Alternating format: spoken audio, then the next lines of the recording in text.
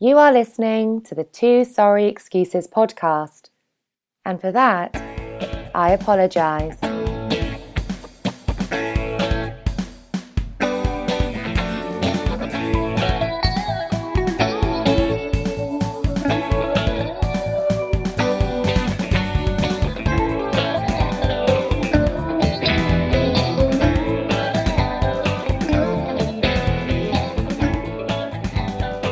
Hello, and thanks for downloading the Two Sorry Excuses podcast from the frozen tundra of Ralph Wilson Stadium. I'm your old pal Sanders. And I'm your old buddy Liv. If you're keeping score at home, this is episode number 46, the Nico Manning edition. I had to scrape the bottom of the barrel for that one. Nico Manning is I believe he's a sophomore lax player, maybe a sophomore midi. Okay. Good, because I had no clue who the hell he was. From the greater Baldwin, central New York area. So, basketball numbers don't go past 5. Digits in basketball numbers don't go past 5 because in college, that's a rule. Yeah. Yeah, you can't have... So we got to wait till we get back to 50. Yep. Before we can start back up again, but we'll see what we can do. What's happening, man? How's your week been? It's been all right, a little hectic, a little busy. Was in court this morning, running around. But besides that, I guess I have no complaints. It's been a blur. Yeah, it's a weird time of year, It's like you're not interested in football anymore.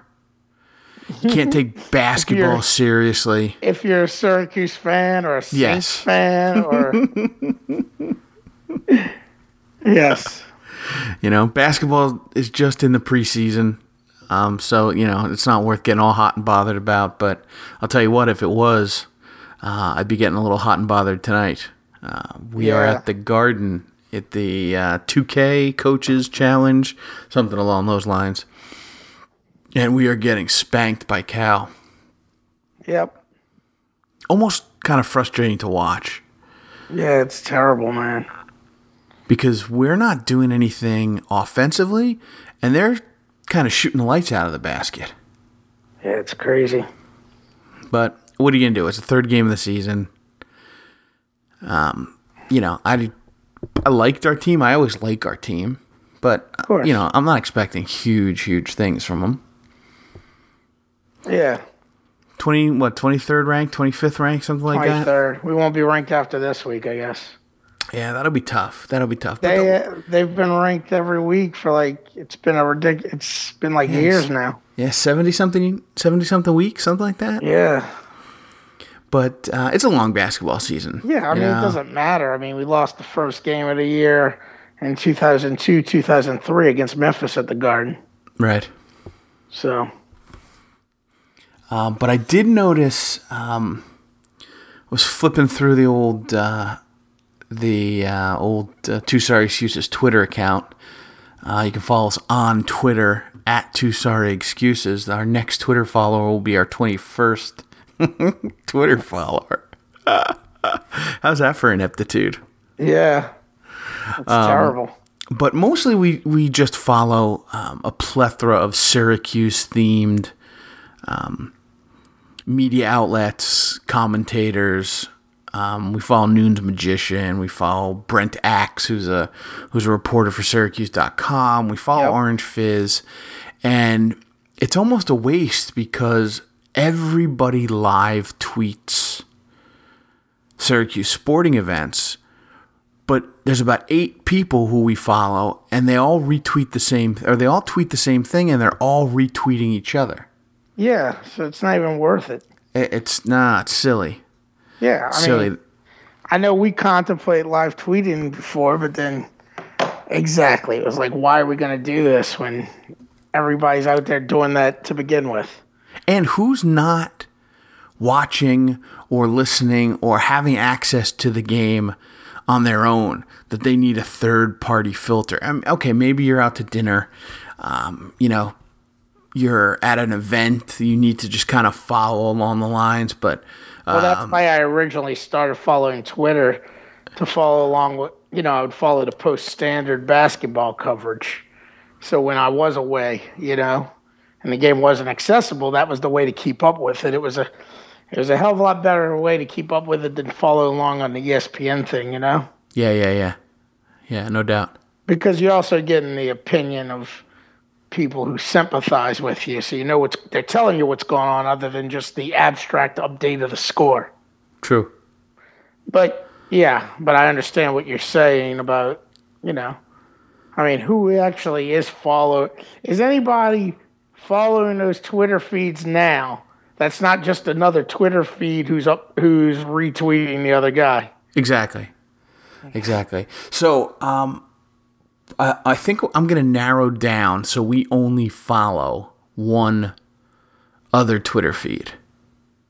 Yeah. I'm going to narrow it down. I don't know how I'm going to do it. I don't know what the criteria is going to be, but little by little, we'll weed them out. We'll be left with the cream of the crop in terms of Syracuse University commentary, or Syracuse athletic commentary. Yeah, nice. What else? In terms of basketball, whatever. It's the third game. Not much. Not much to chat about. Although, apparently they struggled to get past Hampton the other night. Was it Hampton? Yes, we played Hampton. Yeah, I didn't watch the game. I didn't watch that because that was the day of the abomination. Sorry, little Rod Stewart almost broke in there. What's the abomination? I was at the Saints game Sunday. You were there against the Bengals? Depressing things ever. Yeah, I was like, come on, it's the fucking Bengals. We're really this terrible? I'm like, they just suck. I've been at games where I've gotten angry. That was more just depressing. It's like, man, they just suck. So, wait, I want to get back to the basketball team, but before I do, what kind of news coverage has that old dude stealing the ball from the Bengals fan get down there? Because nationally, you would think... Oh, he was the scorn of New Orleans, man. He looks so bad, and he makes Saints fans look so bad. One, not only did he steal the ball from the girl, he looks like a dick doing it. Yeah, and he is a dick. He was on TV the next night, all decked out and shit, interviewing, claiming, I wanted to get it for my grandson. It's like, well, your grandson, if he's learning from you, he's fucking a douchebag in training, To make matters worse, the Bengals scored the touchdown. Well, yeah, like why does he want that fucking football? Exactly. Exactly. Trust me, he was the most hated man in the city of New Orleans. All right, good. Good. Shit just blows by, but he's a fucking asshole, that guy, Tony Williams. Did Lee Zurich weigh in on the I'm sure he did, but I didn't see it, I don't know who he was interviewed by like every local station. And everybody's like, come on, man, you don't think there's anything wrong with what you did? He's like, no, I just really wanted to get that ball for my grandson. That's bullshit. Yeah. That's bullshit. It's just a dick move from the start. Yeah, he's a dick. And he kept the ball, right? He never made amends. Back to her. The chick got a ball, right? Yeah, the Saints came down and gave her one, one of the representatives. And then I guess like Thomas Morstead, who's the punter, and he's like got his own charity. He's a really nice guy. He was going to give her one. She said, well, can we do something for the Devin Still thing? The guy with the kid with cancer. Yeah. Which, kind of takes away from that because it was a big game because Sean Payton was the one who like kicked off the fundraising for that dude basically.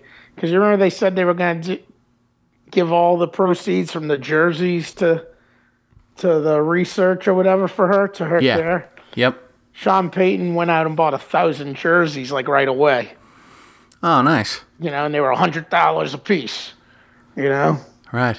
So It was supposed to be a good feel-good weekend, and then that dickhead. Yeah, how about a douchebag? Yeah, goes and ruins it. Terrible, man.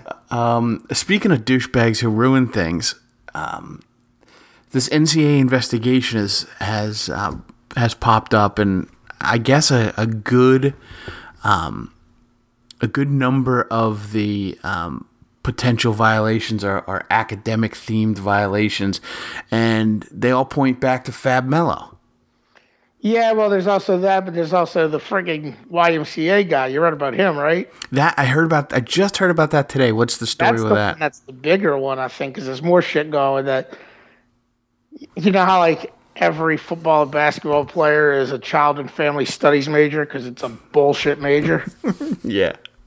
Apparently, there was this common internship they all did through the YMCA, and they had this guy out there who obviously loves Syracuse athletics, who was apparently given some kind of improper benefits. He also got busted for, apparently he was drawing money from the YMCA account or something, all these funds that he was embezzling money, so they're thinking, that money he was embezzling was going to friggin' pay for shit for the players and stuff.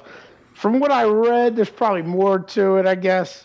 But some of it sounded like really bullshit. Like as far as like he paid $100 to a player to work as a counselor at the camp. Sound like penny ante bullshit. So it was mostly improper financial benefit, or was it like a no-show? Any benefit that you get because you're an athlete is improper. Yeah, but I mean, was it like a no-show internship? Were they getting credit for not? I mean, I think he was. I think they were gone to it, but I think he was just giving them money for shit while they were there. Okay. Like one of the examples was like he did pay some player $100 to work as a counselor one day or some bullshit. Yeah. See, that shit doesn't bother me. Yeah, I mean that's all. And who is it? Some school out west. One of these schools in the Rockies or something just went on probation. I don't know who it was. Syracuse.com. I mean, I read it. Brunax linked to it on Twitter, but it was from a Post-Standard article talking about some other school that got in trouble for a similar type of shit, apparently, that they're like, that could be the Syracuse punishment. I don't know. It was kind of all... nothing really too serious, Because the financial stuff's been A, going on forever, and B, it's always petty ante shit. It's always $100. It's always a ride, Yeah. off campus. It's never like they cut the guy a check for $10,000 and that's why he went to Syracuse, Yeah, I mean, that shit hasn't happened for a long time. The academic stuff would bother me if they, if there was like a UNC situation. If I was a UNC grad, like those allegations would bother me a lot. But that is UNC's not going to get any trouble for any of that. Why? What's the latest with that? I don't know, but it seemed like when it first came out, they said they're not going to get any, that it's water under the bridge, it sounded like. Yeah, see, that's crazy, because that kind of stuff... How can they punish Syracuse at all for Fab Mello's bullshit? Well, isn't there a statute of limitations? Yeah, I mean, I think there is, but, like, how can you punish anybody ever again if they're not coming down right on UNC yesterday? Exactly. UNC's admitting 25-plus years of bullshit. I don't know. Makes no sense to me. Well, I mean, it just goes to the point that the NCAA is so corrupt and they're so ridiculous. Yeah. That there's no institutional control. They're basically a power broker. They're a media broker. Yeah. That's essentially all they are. Yeah, selling the rights for the NCAA tournament. Yeah. Yeah. So. Because it's not football. Because the conferences are the ones making the money off the football. Right. CFP, that's not an NCAA thing, the playoff. Yeah, no, college has always been independent. Yeah. But, like, they make billions off the NCAA tournament. It won't be long before, the Power Five or the, top 6 conferences split off and, run their own basketball tournament. And then, they're going to use a similar model to the football, and they'll be fine.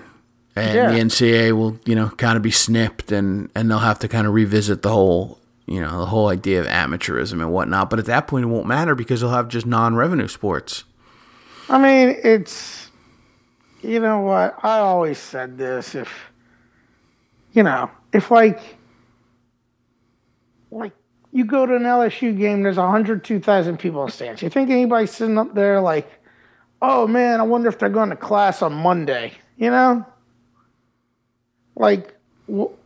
I'm sure the people up there would be just as happy to go to games as long as the team was called LSU, even if all the students were mercenaries. I mean, all the players.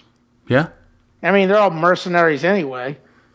You can have the kids who want to study football, and you can have the kids that know that this is the end of the road, which is most of the players on a football team, and they can actually get degrees. But why force somebody to go to fucking class when it's all a fiction anyway? Like when the guys at Syracuse are all signed up for child and family studies. What's really the point of that?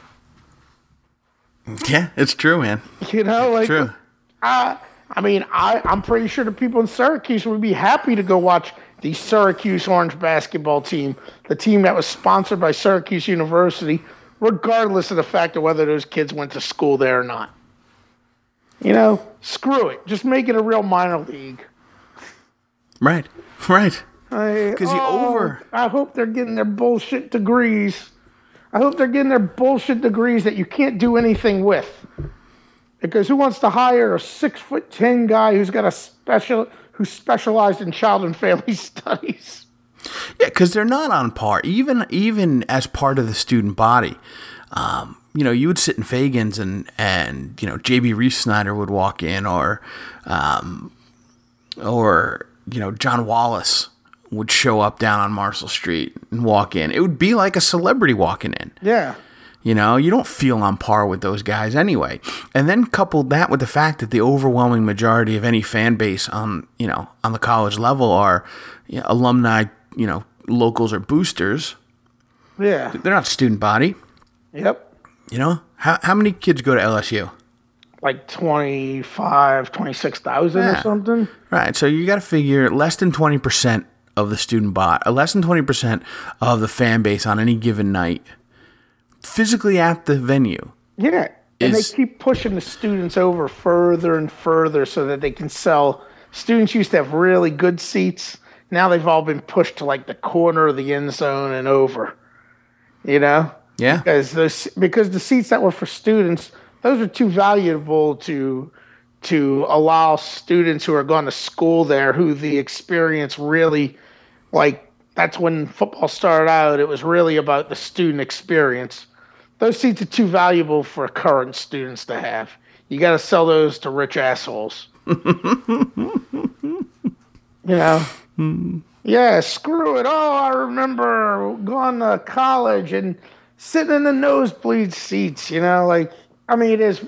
It's ridiculous. It's none of the experience is about anything having to do with college. You go to Syracuse basketball, that's their professional basketball team. You go to LSU football, Baton Rouge is an hour away from New Orleans, but might as well be a million miles away. That's their professional team. Right. Most of those people don't care. Most of those people in Tiger State, maybe not most, but a good number of them could give a damn about the Saints, They're all LSU first, Yeah. That's their professional team. And, it's kind of, I guess we still got to give seats to the students. They play a 100,000 seat stadium, and you're not even guaranteed tickets if you're a student. That's a joke. Yeah, that's ridiculous. It's like, I don't know. And then just for the right to buy the tickets, you got to donate thousands of dollars a year. That's not even for the ticket price. That's for the right to buy the ticket. Right. It used to be 20 years ago, you would just pay, I want season tickets. I mean, I was talking about this with Jared, one of the guys I work with, because they have 4 tickets, his dad, and the tickets go back to his grandpa originally had the 4 season tickets, since like the 40s or something ridiculous, Right.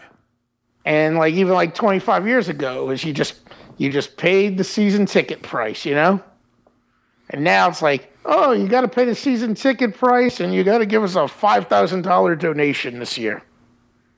Just to hold on to your tickets. It's incredible. Yeah. It's incredible. Where do the students sit at Tulane? At Tulane? Well, they got that small stadium, but they're in the end zone, yeah. Even there, the small stadium, with a 20-some thousand seat stadium for a school, undergrad, probably 7,000 undergrad, they're all in the end zone too. Oh, that's crazy. Where does Jeff Blake sit? Jeff Blake? I don't know where Jeff Blake sits. But I did see a Jeff Blake jersey last week, a Jeff Blake Bengals jersey. Okay, all right, that makes sense. Yeah, I mean, because, Jeff Blake was briefly a Saint. Right.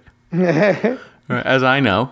Who was unseated by Aaron Brooks, who was inducted into the Saints Hall of Fame. And we should know that game was cursed because they did the ceremony last week, so they had him and John Carney, the kicker, circle the field at halftime. Aaron Brooks is one of the most hated Saints ever. Why? Because people thought he didn't take the game seriously. He was always laughing and smiling when he threw an interception. People hated Aaron Brooks.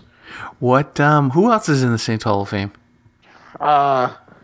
Ricky Jackson. Of course, Morton Anderson, Willie Roof. Those are. Well, actually, Morton Anderson isn't in the Pro Hall of Fame yet, but he should be. But Willie Roof and Ricky Jackson are the only 2 real, true Saints to be in the Pro Football Hall of Fame. Sam Mills isn't in the Saints Hall of Fame? The Saints Hall of Fame. He's not in the Pro Hall of Fame yet. He's in the Saints Hall of Fame, though, right? The Saints Hall of Fame, okay. Yeah. He's from Long Branch, New Jersey. Yeah, Montclair State, man. Yeah. Buddies with Klaus, I believe. Of course he is.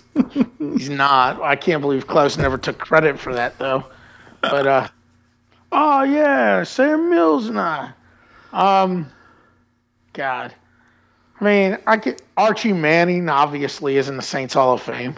Right. He's like the most adored friggin' Saint ever. He started with the Saints or ended with the Saints? Started with the Saints. Okay. They drafted him, 1970. I think he was the second or third pick, And, you know what? If things worked out differently and he ended up getting drafted by the Steelers, he would have won 4 Super Bowls. Right. Instead, he was drafted by the worst team in football. Where for years, most of his career, he was the best player on a shitty team. He was always getting sacked. Yeah, because they were beyond shitty, right? They were kind of bumbling. Yeah, they were bumbling. One year they made it to 8-8, like in 1978, I think it was, or maybe 79. They had like the top offense in the NFL, and they were actually like threatening to have a winning record and go to the playoffs. And I think that was the same year that they blew a huge lead against the Raiders. Not to be confused with the huge lead they blew in 1980 1980, I think it was. Or was that 79 too? Joe Montana, when he came back from a 28-point deficit and beat him. But, it must have been 80. But in 79, it was a Monday Night Football game where they were up by like 28-7 against the Raiders at halftime, and they lost. And then so people like in 1980, I don't remember this, obviously, because I was a toddler. Right. But so in 79, they go 8-8, and they had a good, really good offense. Wes Chandler was on their team back then. I think he was on the team in 79. Chuck Muncie was on the team, too. Both guys who ended up being Chargers. Right. And those Dan Fouts Chargers teams. And so people are psyched that in 1980 they go 1-15. And that's pretty much the story of the Saints. I think it was either the last or the second to last game of the season. It took them before they won. They beat the Jets at Shea Stadium. That was the only game they won in 1980. Of course, it's the Jets. Right. But then they hired Bum Phillips, and that's who the coach was when I was little. And what I remember vividly was 1983. It was the last game of the season. They were 8-7. The Rams were 8-7, and that they were in the AFC West back then with the Rams, the Niners, and the Falcons. But whoever won that game was gonna get the wild card. Who was our quarterback? Must have been Dave Wilson. Must have been the quarterback then, because Archie was gone.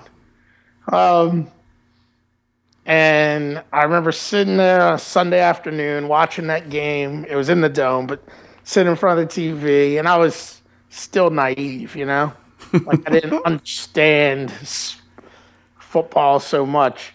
And the Rams kicked the field goal to go up by like 2 points with 2 seconds left on the clock. Yeah, and it was Mike Lansford was the kicker for the Rams. And I remember I was like, oh, but we still got a chance. And my dad was like, no. And I remember they kicked the ball off. The guys tried to toss it back a couple of times, and it was over. Right. And that was the peak of the Bum Phillips era in New Orleans. Did he wear his cowboy hat and his fur coats? Yeah, he used to wear it, but the thing was, he would never wear the cowboy hats at the home games because they played in the Dome. And a gentleman wear a hat inside. That's right. Oh, it's beautiful. Yeah, that was fun. That's really funny though, because he coached in 2 domes. He coached the Astrodome and the Superdome. But then, Bum Phillips, he traded away, like the next year he traded away for Earl Campbell, and that fucking sucked because Earl Campbell was done. Right. I remember a game. It must have been the last game of the season because they had already changed the end zones for the Sugar Bowl game, which was going to be, I think, Tennessee versus Miami. So it must have been, late December 1984, I think it was, or something like. And Earl Campbell breaks off this huge run, against the Falcons. And he's running. It's going to be like a 60-something yard touchdown, something ridiculous. And right before he gets to the end zone, a guy for the Falcons came up behind and punched the ball right out. And that epitomized Earl Campbell's post-Oilers playing days, Yeah. The guy was dead, but, he was Bum Phillips' favorite player, He coached him at Houston, and he rode him into the ground when he was there, That's that's like Willie Mays on the Mets. Yeah. That kind of deal. Friggin' Franco Harris on the Seahawks. See, I don't have a memory like that. I don't know why. I don't know if I don't pay attention. I don't know if I just don't recall or if I just catalog things and, kind of store them away for good and don't, have a need to bring them back because there's a number of sporting events that I fully recall, and none of them are really any of my favorite teams. Like maybe I remember watching Fernando Valenzuela beat the Yankees in the World Series in maybe 81. Yeah. Man, what am I, like 7? Something like that. I can vaguely remember it, but it didn't have a huge impact on me. We've talked about, I can remember I remember the Georgetown, Final Four games. I remember the Georgetown-Villanova game. What I remember about the Georgetown-Villanova game, I remember waking up when it was over. Because I was a kid. Right. It was hard to stay up for that. I remember waking up right as it ended, because they had that old guy, the old trainer for Villanova that was like in a wheelchair and stuff. You remember that guy? I do. Yeah, and they were all like, yeah. I remember certain specifics. I have a really good memory, though. I'm not going to be shy about that. Yeah. Yeah. And I remember some weird stuff, See, I'm good with you tell me where you went to college. You tell me who your college roommate was. You tell me what your first job was. Tell me what your first car was. In a conversation.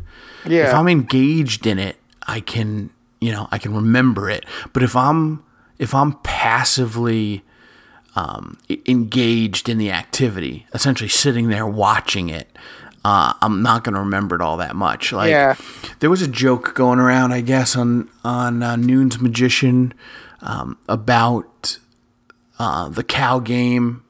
They're still in it? Yeah, they're still in it. Yeah, they've been running that for a couple of years because it was that. You remember that?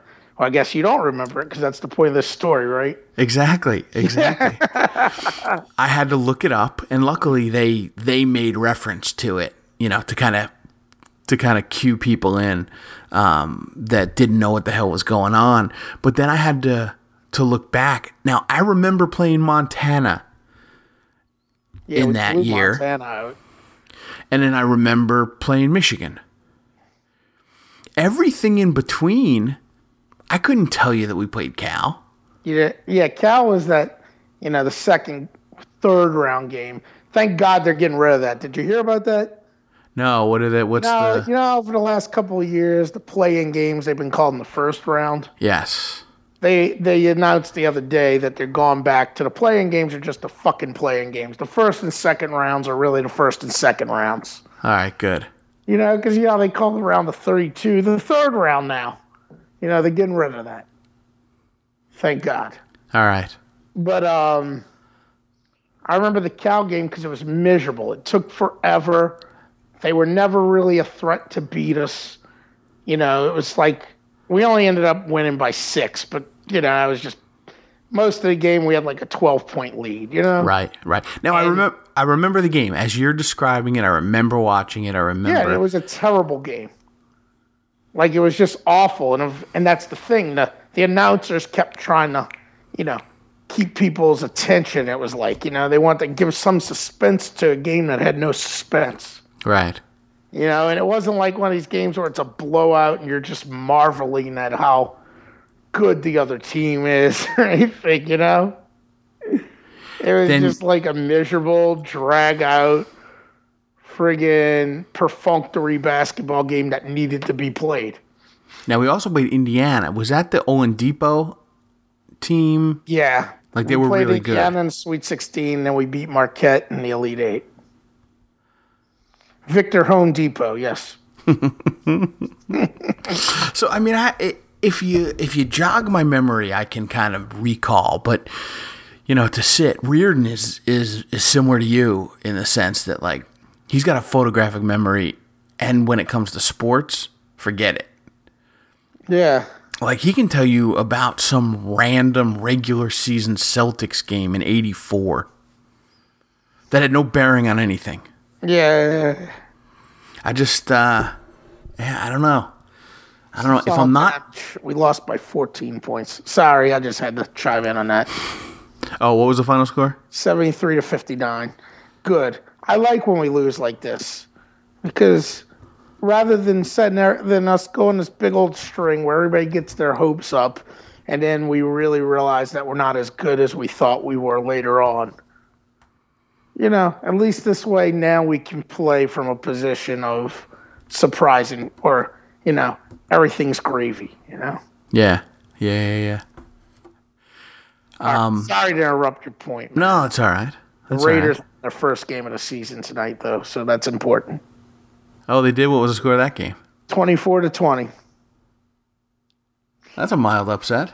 Yeah, well, Chiefs are good, man. They beat the Seahawks last week. No one expected that. The Chiefs are going to be are a likely playoff team, which is good because last week my suicide pool finally ended and I won. Oh, nice job. Yeah. I never win those. Dude, I usually am out by the second week of those things. Right. It was only probably 13, 14 guys playing, but $20 a piece. It's a decent pot. Yeah. but it was a war of attrition. You know, when you get to the 11th week of the season, you know, all the good teams have been taken. Right. You know, the only team that was semi-decent for whatever reason, I didn't take them during the season because they've been having an up and down season.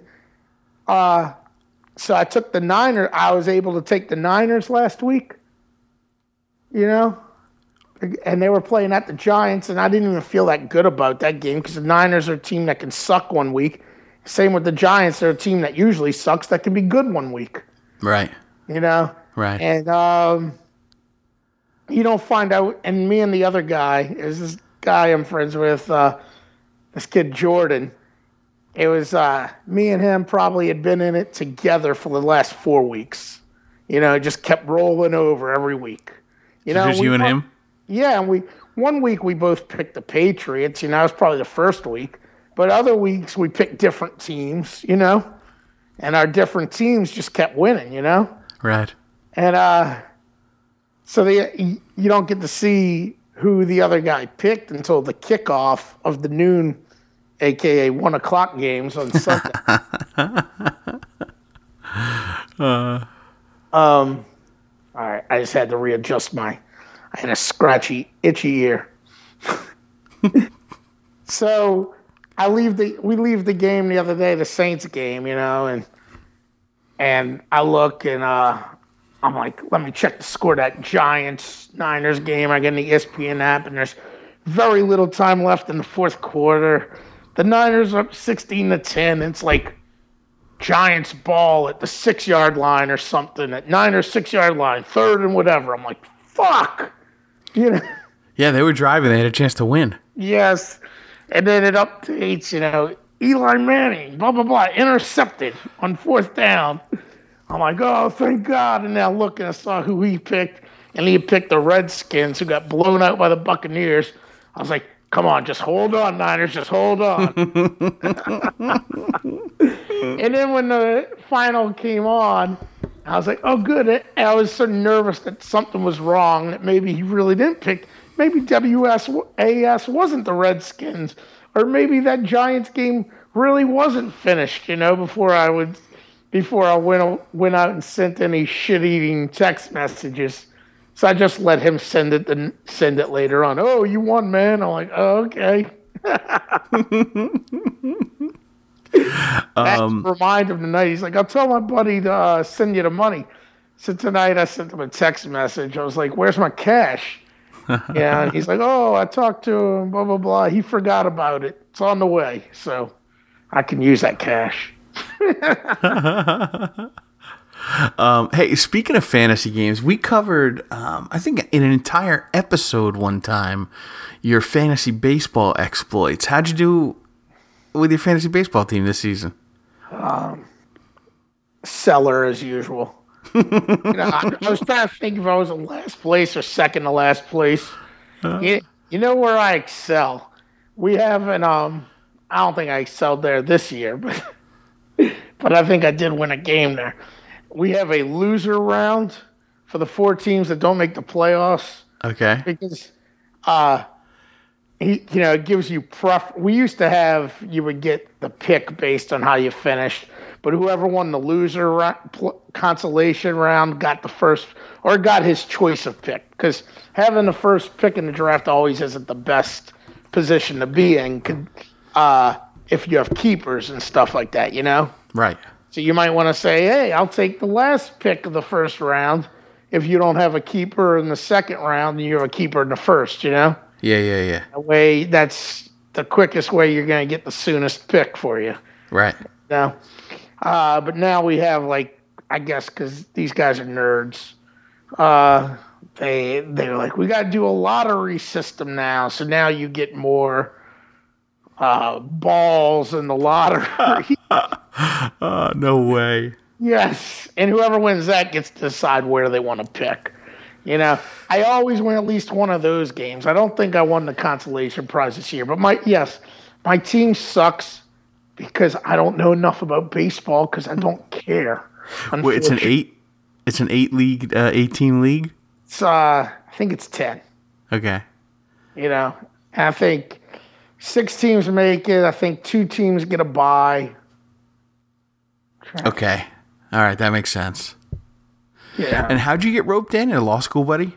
Yeah, it's my buddy Todd. They were looking for an extra guy a couple of years ago. He's like, "Well, you play?" I said, "Yeah."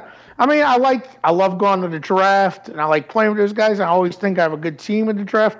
The problem is you got to be on top of that shit, with baseball especially. Yeah, baseball's like an everyday deal, right? Yeah, I mean, well, you got to be on top of it, of knowing who the good young players are. You know, because like you can pick a team which sounds great in theory, but then like, you know how it is, just like how it is in football. You know, there's guys that come out of nowhere. Baseball, it's so much harder if you don't really follow it that much, you know? Yeah. Like the guy that these guys are so, like, they're so into baseball. Like one guy picked up, what's that guy's name for the Dodgers, the Cuban guy? Yasiel Puig? Yes, he picked him up like before he hit it, you know, like 2 seasons ago. You know, right before, like he speculated on because he knew, oh, that guy's fucking gonna be good. You know, it's like me, like when Yasiel Puig is like on SportsCenter, that's the first time and I don't even really watch SportsCenter that much. But when it's like Yasiel Puig, this young guy hitting all these home runs out of nowhere, I'm like, oh man, I should go get him. And he's been taken for weeks at that point. Right. Know? Right. Occasionally I'll get lucky and pick a guy like Josh Donaldson for the A's who ends up like just I get him in the draft very low because he's not friggin' ever panning out, but then he ends up like getting into, you know, the peak of his career, you know, and just keeps getting better, and I can keep him, and he's never really drafted that high, so it never really took up too many spots, you know? Right. The other guys in your league know who he was. They just passed on him. They passed on because up until that point, he was like a failure. He was... Yeah.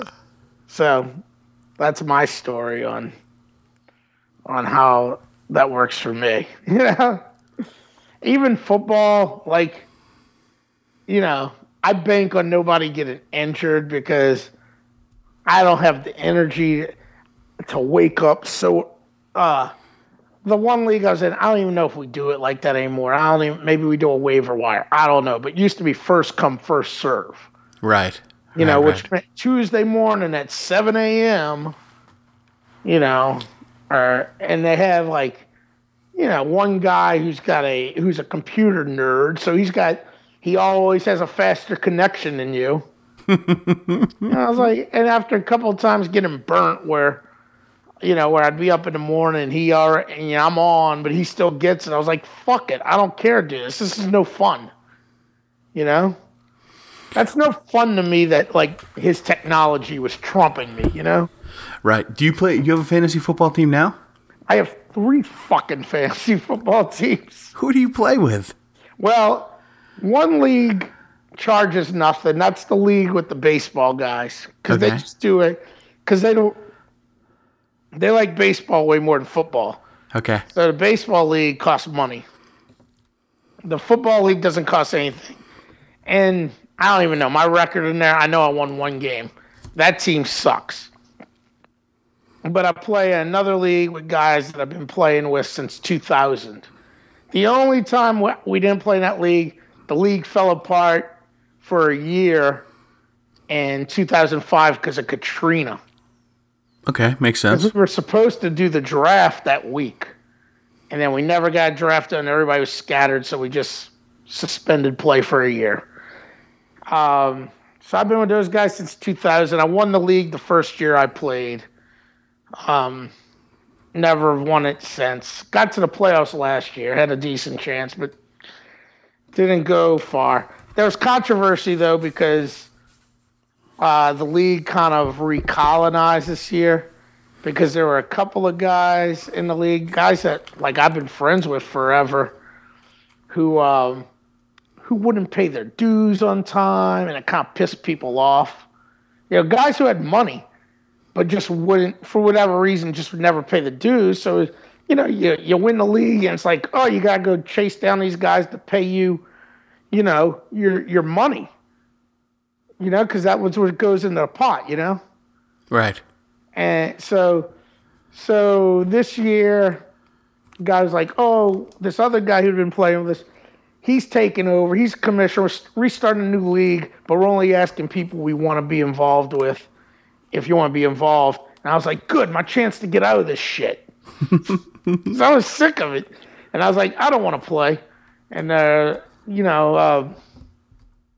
because they were fighting over, should we do a draft party? I was like, I don't want to do a draft party. I want to do it online and get done with it in 2 hours. Right.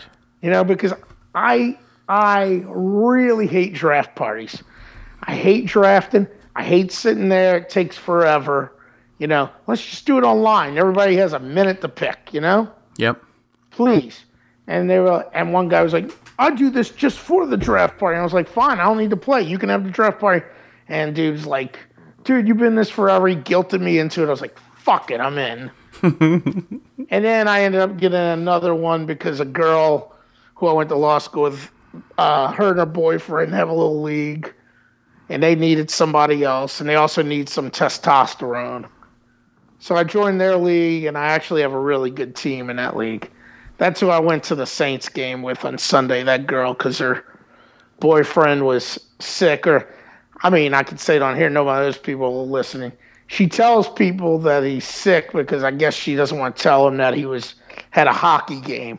He plays ice hockey, but the rink's in Baton Rouge, It's like the only ice rink for like 100-mile radius. Wait, because it's sacrilege to do something else during the Saints game? I guess it's a better excuse to say he's sick and he can't come than, no, he's off playing hockey. Because people would be like, what the fuck? So I didn't open my mouth. So we go and sit in her seats. And this guy shows up. And she's like, and this is Matt. And he looks at me and he's like, oh, I know this guy. And I look at him, I'm like, oh, Kevin. And it's a guy I graduated from high school with. But I didn't recognize him at first because he's one of those Movember guys. Oh, okay. All right. So he's got his big burly mustache on, And do they share season tickets, or are they just sit in the same area? He happens to sit right next to where they have their season tickets, and just by a twist of fate, it happens to be a guy I graduated high school. Got it. Would you ever get Saints season tickets? No. No, it's too much of a commitment, right? Yes. And also, most of those games start at noon. The commitment of having to get up early in the morning and do all that shit. I like the idea of coming and going as I please. Yeah. I have the Tulane season tickets, and that was 6 games, and that's even kind of a bitch sometimes, But at least those games are usually played in the evening. Right. So you can fuck around. Even last week, it was homecoming, and the game was at 2:30, so I was able to do all kinds of shit in the morning before I had to get ready to go to the game. Saints game, the game kicks off at noon, and then by the time you get out of the stadium, especially this time of year after daylight savings time is done, the day's over, man. I wouldn't mind, splitting with, 4 guys. You mean 2 games apiece? Yeah. Yeah, I could do 4 games, but yeah, it's a commitment. It really is a commitment. 2 games, and then you have a lottery for postseason, but you can't win postseason 2 games in a row, 2 years in a row. You know what I mean? Something like that. It's going to the Rose Bowl. You remember teams couldn't go, if you were, theoretically Michigan could go to Rose Bowl every year. But if they went, say, in 2012, but they tied the next year for the conference, the team that didn't go got to go to the Rose Bowl. Exactly. Whether Michigan technically won the tiebreaker. Exactly. Now, don't forget, I'm talking about me now in my current situation. Even if I was a Giants fan, or a Jets fan, that's an hour and a half drive on game day. Yeah. It's only like 40 miles, but it's, there's only one way in, one way out kind of deal. Yep. So, like, that's a huge commitment. And the reason I'd want to go would be to go to tailgate, kind of get there in the morning when the gates open, make breakfast. It's a pretty good scene, in that area. And to do that for more than 2 times a year would be an absolute killer. Yeah, and those games kick off at 1. You know how early you got to get out there? Yeah, you got to leave at 6 o'clock. Yeah. Like, they got people out there, like, for the Saints games. It's more convenient to me, where I live because, the Superdome is more conveniently located than Meadowlands. Because it's actually in the downtown part of the city, Yeah. It's not like you go to a Pats game, it's literally an all-day event because it's fucking East Jesus, Yeah, and that's for everybody. But, like, if you want to go tailgate, you got to get down there way early, man, and it's crazy. And they got these guys they got dudes who are setting up the night before for that shit. Like, you go by, like, on a Saturday night, they got people who are set up, in parking lots around downtown, getting ready for a tailgate the next morning. It blows me away. Yeah, that is crazy. A cool tailgating scene is out on the West Coast, because they're playing games while they're setting up the tailgating. So the East Coast games are going on. So all these people out west have like RVs and flat screen TVs. Well, I guess all TVs are flat screen TVs these days, but like, LCD or LED TVs, on the side of the RV, and they've got like outdoor, furniture that's set up like a living room style, and people are just kind of lounging around. Dude, you go to the LSU tailgate. That's how they roll? Yeah. You see a lot of people that set up at the Saints tailgate too. It's like people that got the RVs that are scattered around, but because there's no one central parking lot for a Superdome, like the way Meadowlands is, you don't see it as much. But you go to LSU tailgate, there's so many people, they're just watching all the games that are, usually the SEC games or something. I remember that must have been 2005, I think, LSU. It was the Katrina year, I think it was, when LSU played Florida and we went to the game, and it was a day game.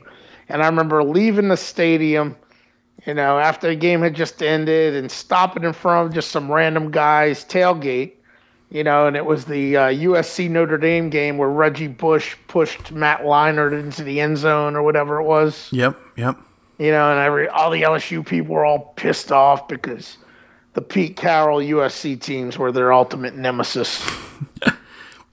All because of the 2003 shared national championship bullshit. Right. Hey, does LSU plays most of their home games at night? Yeah, that's the big thing. Nighttime in Tiger Stadium. That's the legendary thing. That's when you want to be there. How many of their games do they play at night? If it's a bullshit team, it's definitely being played at night. Usually the only time games get turned in the day is if, like, CBS or somebody is like, well, we're going to play that. We want to show that game, but we got to play it during the day. Gotcha. But luckily they've changed. The LSU-Alabama game has become such a big thing that CBS has conceded that they got to show that at nighttime anyway. Yeah, that was great watching it at night. Yeah, nighttime at Tiger Stadium, it's like, if you come down here, it's one of those things, that, everybody knows, like, that's when you want to go see a game. Everybody that wants to go to a Tiger Stadium game wants to go to a nighttime game. Right. Yeah. So, like, that's what was cool about the Ole Miss game. It was actually a nighttime game. 2 years ago when I went with my dad, it was actually a daytime game. It was one of those 2:30 starts. And it's, you talk to LSU people, oh, there's an aura when it's the nighttime, That's her thing. Yeah, like it's, I mean, I guess they claim it's because people were working or something in the factories or whatever. And that's why the games are at night. But I think it has more to do with the fact that it's fucking Louisiana. Like, this Tulane usually played at night.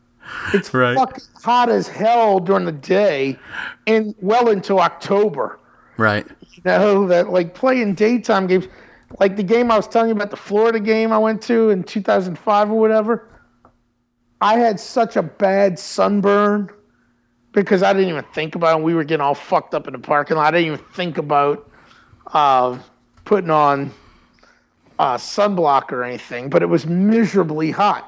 Hell, Tulane opened the stadium, and that was September. It was early September, and because ESPN mandated it be a daytime game, and people were bailing, dude. It was like, 90-something fucking degrees with the humidity. And I was like, what asshole, because even at night it can be hot, but at least it's bearable at night, Right. It's like you can't play that shit during the day down here.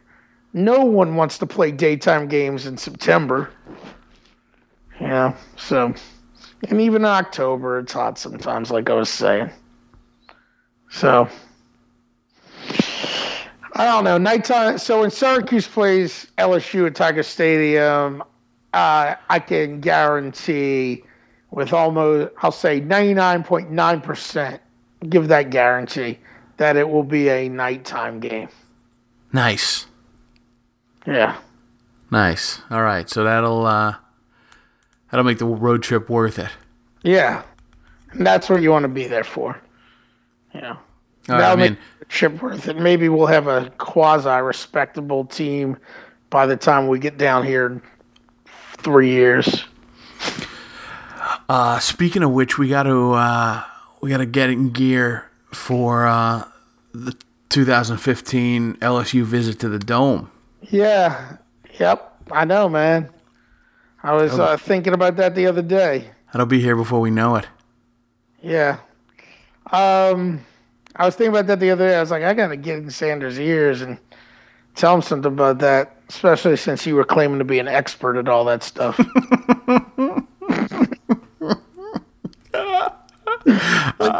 Were you not? I don't know if I claimed to be an expert. I think I claimed that I could easily organize it. Well, I'd say that only an expert would claim he could easily do it.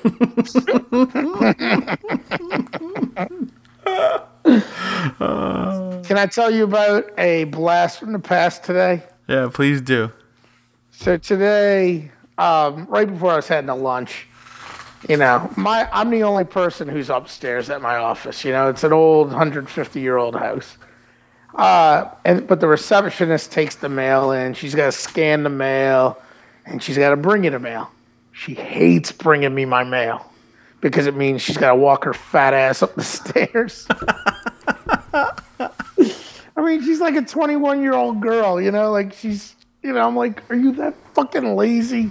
You can't even come up the stairs, And it's not like she's a big fat girl or anything. She just doesn't like to walk up the stairs. Right.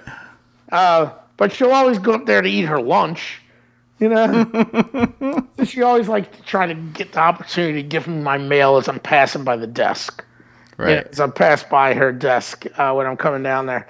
And I was heading down there to go hit up lunch with, with Jacob. I was going to go grab him. And she's like, oh, man, I got mail for you. And usually when she does that, I'll be like, oh, you can bring this up to me later. Because it offends me. Because it's like I'm not a real attorney. Right. Like, I should get some respect. Like, you should have to bring me my fucking mail. I don't get that much respect in the office, but I should get a little. Right. It'll come of it. She's like, you got this mail in here, and she hands me, and it's this, envelope with scrawled handwriting. Matt Livicari, 2018 Britannia Street, my office address. And in the corner, it's a one of those little return address stickers that people get made.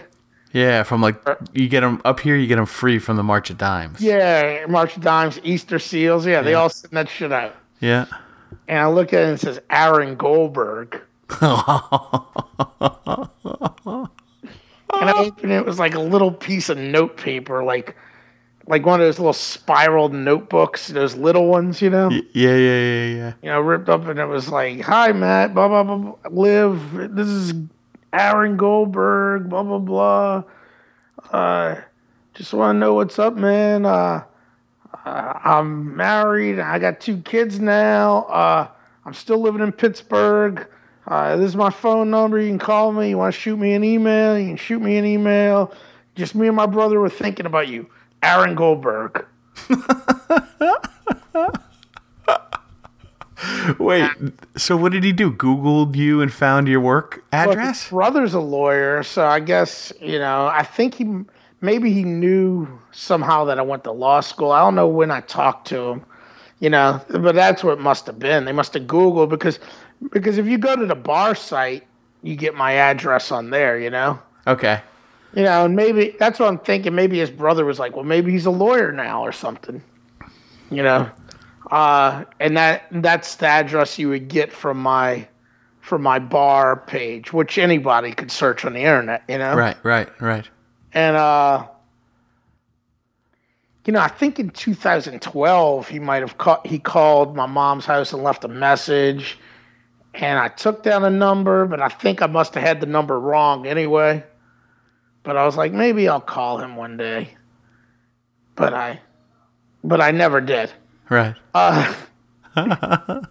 So anyway, but then I looked at the number he had on there, and I compared it to the number that I had saved in my phone, and it was different by one number in my phone anyway. So I rested it. So I was like, well, that's good. That gave me a little solace. I was like, I had the wrong number anyway. You gave yourself the wrong number. Yeah.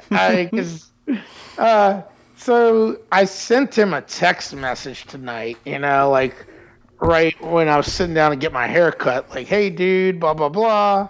I don't really have a lot of time to talk, but I'll catch up with you soon. Congrats on the family, yada, yada, yada." But I haven't heard back from him, But I was like, I'll bury the hatchet with Goldberg because he seems like he really wants to reach out. I don't know. For whatever, Brian will not get over that shit. Because when we lived in Boston, Goldberg tried to get in touch with us. I think I did speak to him. Or maybe right before I moved there, I spoke to him.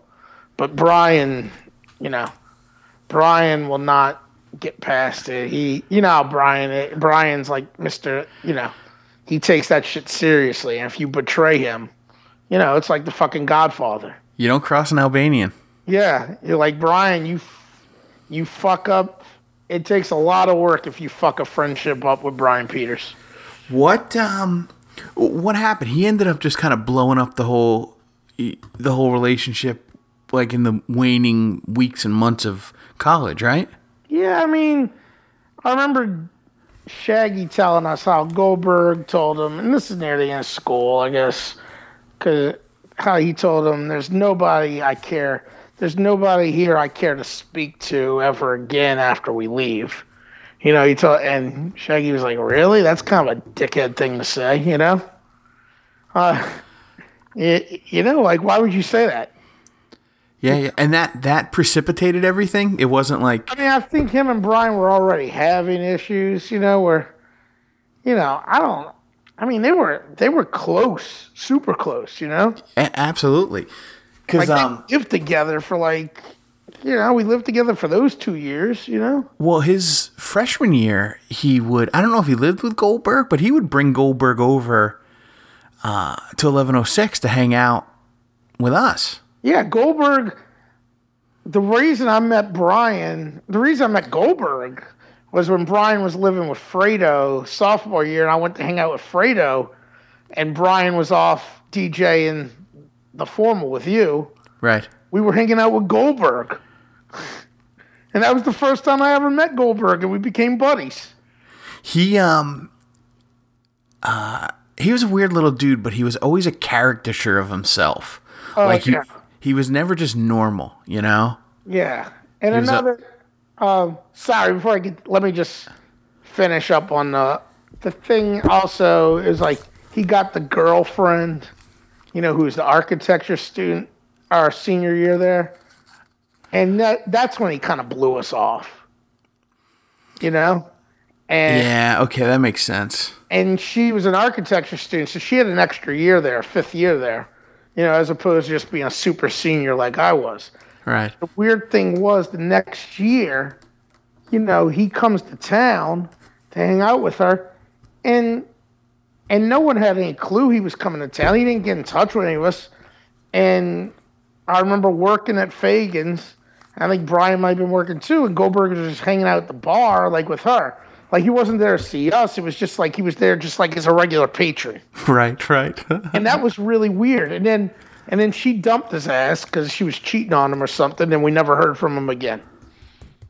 He when I graduated, so that May, literally just like weeks before graduation, I started hooking up with Jody Skolnick, and Laughlin was like knee deep into a relationship with Stacy, who was Jody's roommate. So like they were like boyfriend girlfriend kind of deal, but Jody and I were just whatever, I kind of met her, we hung out a little bit, and that was it. I was going to leave school. She lived in Boston. I lived in New Jersey.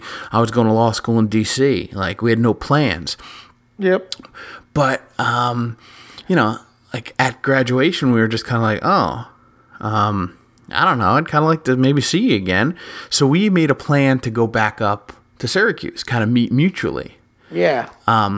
It takes just as long to get from New Jersey to Boston or Boston to New Jersey as it does to get from either of those locations to Syracuse. But, It was a neutral ground that we were both comfortable with, Yep. But so the plan was to go back up to 1106. I had to pick up some stuff, and, we were going to kind of hang out. With Jody on that grubby ass couch we had in there with the permanent iron imprint on the top of the cushion. Luckily, there's like an imprint where somebody left an iron too long on that couch. Wait, did you just take all of our furniture? Yeah, I'm pretty sure. I don't know where I am 100% sure that your furniture was our furniture. Yeah, I have no idea. We might have gotten that at maybe Mike Peters brought a couch, and we went to Goodwill or whatever. Yeah. But I had somehow finagled it so my bedroom stayed my bedroom until I was ready to take all the stuff out of it. I don't know who went in there. I think that's the one Shaggy lived in. It was the really third floor, the attic. 33rd floor, the one on the left, the really tiny one. Yeah, that's the one Shaggy moved in, where it was basically just big enough to have a bed in there. Yeah, exactly. So I had left my stuff in there, and we went back up. And at that time, Goldberg had a girlfriend that he met from like the ski team or something. Oh yeah. Some blonde chick, and so it was basically me and Jody and Goldberg and his girlfriend, like double dating for a week while we. Goldberg's girlfriend. That was his girlfriend when we were sophomores. Yeah.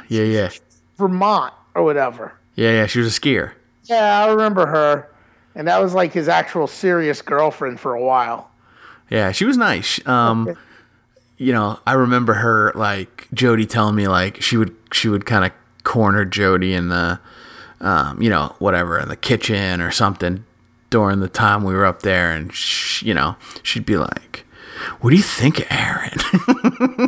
But I vividly remember about her, oddly enough, like sophomore year. I remember, I think we were helping her move some shit out of Watson. I think that's where she was living, Watson Hall. Oh, she was older, right?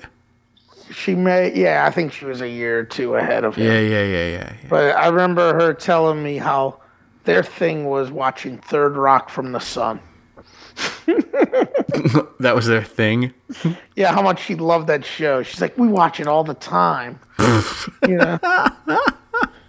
I'll tell you I don't know, do you have more with that Jody story?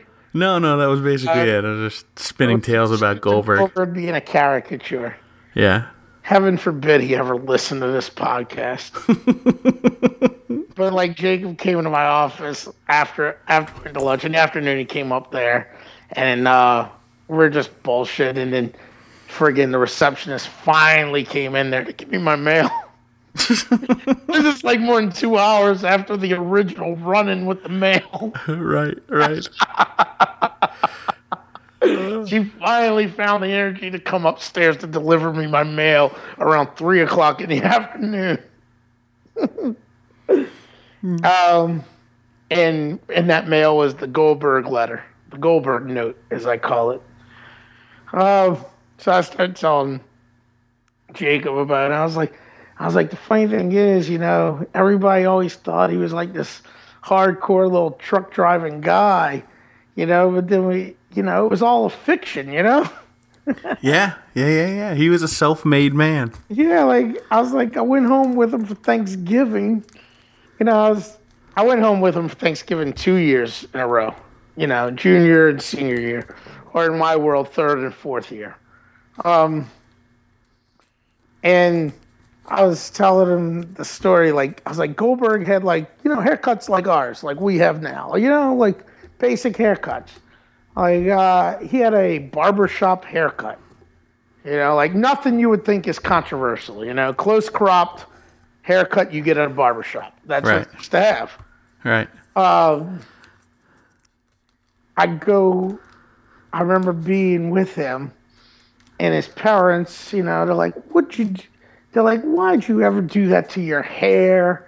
It's the opposite of why are you letting your hair grow out? Why don't you get a haircut? Right. Get a haircut and get a job, son. And there's a picture of Goldberg on the wall, with his, like a professional looking portrait photograph with this beautiful head of hair. So styled with length to it. And I was like, oh my God, they're pissed because he doesn't have that hair anymore. He's like Samson. Yeah, and we went out and skeet shooting with him and his brother. And this wasn't, it was just the hand skeet thing, but this was something that the parents weren't supposed to really know about, that they were shooting guns and shit like that. And, he liked to play in the CB radio. And then you meet his family, and his family was great. His dad, Mark, it was a really cool guy. That was when I got to meet Beano Cook, which I think I've told the story before on here. Right. His dad was the one that told me to go speak to Beano Cook. But, his dad, I remember, I expected something else. His dad came home. He was well-dressed, he always dressed in a suit every day, very dapper. I was like, oh, my God, this is what Goldberg's running away from. He got the Syracuse. He grew the friggin' handlebar mustache. He got a barbershop haircut. Bought a CB radio. Cowboy boots and a belt buckle. Yes. The guy totally remade himself. He was a totally different guy, which is cool. That's what people do in college. Right. But it was funny because it was like pulling back the curtain when I went home with him. That's funny. But on that note, most people don't remake themselves into a hick. Yeah, but you know what? I've learned this with a lot because, Jacob was like, oh, that's like someone else we know. Another guy who we know personally who has more than enough money and has been given a lot of stuff. People with money always want to connect with the middle/working class crowd. Well, I'm going to take your word for it because I think we both fall in the same class of people who come from the middle class, working class. Exactly. We're those people anyway. Right. But you ever see look at politicians. No matter how rich these politicians are, they're always trying to appeal to the working class guys. They'll run around with their sleeves rolled up and, run around in flannel shirts and shit like that. Right. I guess it's no one wants to be a patrician, I guess, Well But said. I don't know if it'd be interesting to know whether he's still doing the truck driver thing, and but that's what killed me. Driving home with him, he's in the CB radio talking to truckers. Can I get a 20 on that, good buddy? Over, It's like, He had like a big like Ford F-150 or something, didn't he? no, he had a Blazer. Oh, he had a Blazer. All right. His mind, it was a Mack truck. He's talking, and this is pre-cell phone, Right. But I'm sure even now maybe that's why he didn't reply to my text. Maybe it's gone directly to a CB radio. But I hope to hear back from him. The text didn't bounce back, so it must be him. Yeah. Oh, there you go, man. You got to keep me posted on the comings and goings of one Aaron Yagi Goldberg. It looked like it could have been drunken scribbling, though, so we'll see. I'm really curious. He says he has 2 kids now. But even if you do drunken scribbling, you don't do drunken mailing. Yeah. Well, and Jake was like, well, that just proves that whole Jeff Foxworthy joke. I was like, what? He's like, the guy's never... I was like, what Jeff Foxworthy joke? Because if it's not... You might be a redneck if I don't know what it is. Right. Like, oh, well, Jeff Foxworthy has this thing where he goes, how guys... Like, women will always, send letters to people just in cards, like, just thinking of you. And he's like, guys will never do that. But that friggin' note Goldberg sent me said, thinking of you. I was like, yeah, I guess he disproves Jeff Foxworthy. Oh, well, on that note. Yeah. So that's interesting. So hopefully we'll have some more Goldberg news in the next coming weeks. Yeah, man. Let's hope so. All right, man. I'll talk to you this weekend. Well, I don't know. Maybe we'll skip next week. It's Thanksgiving. Who knows? If you got some time on Tuesday, maybe we'll bang something out. Yeah, you can do a truncated Thanksgiving show or something. Who knows? All right, good. Well, then with apologies to Kirk's brother, we'll see you guys next week. Hi, Fredo.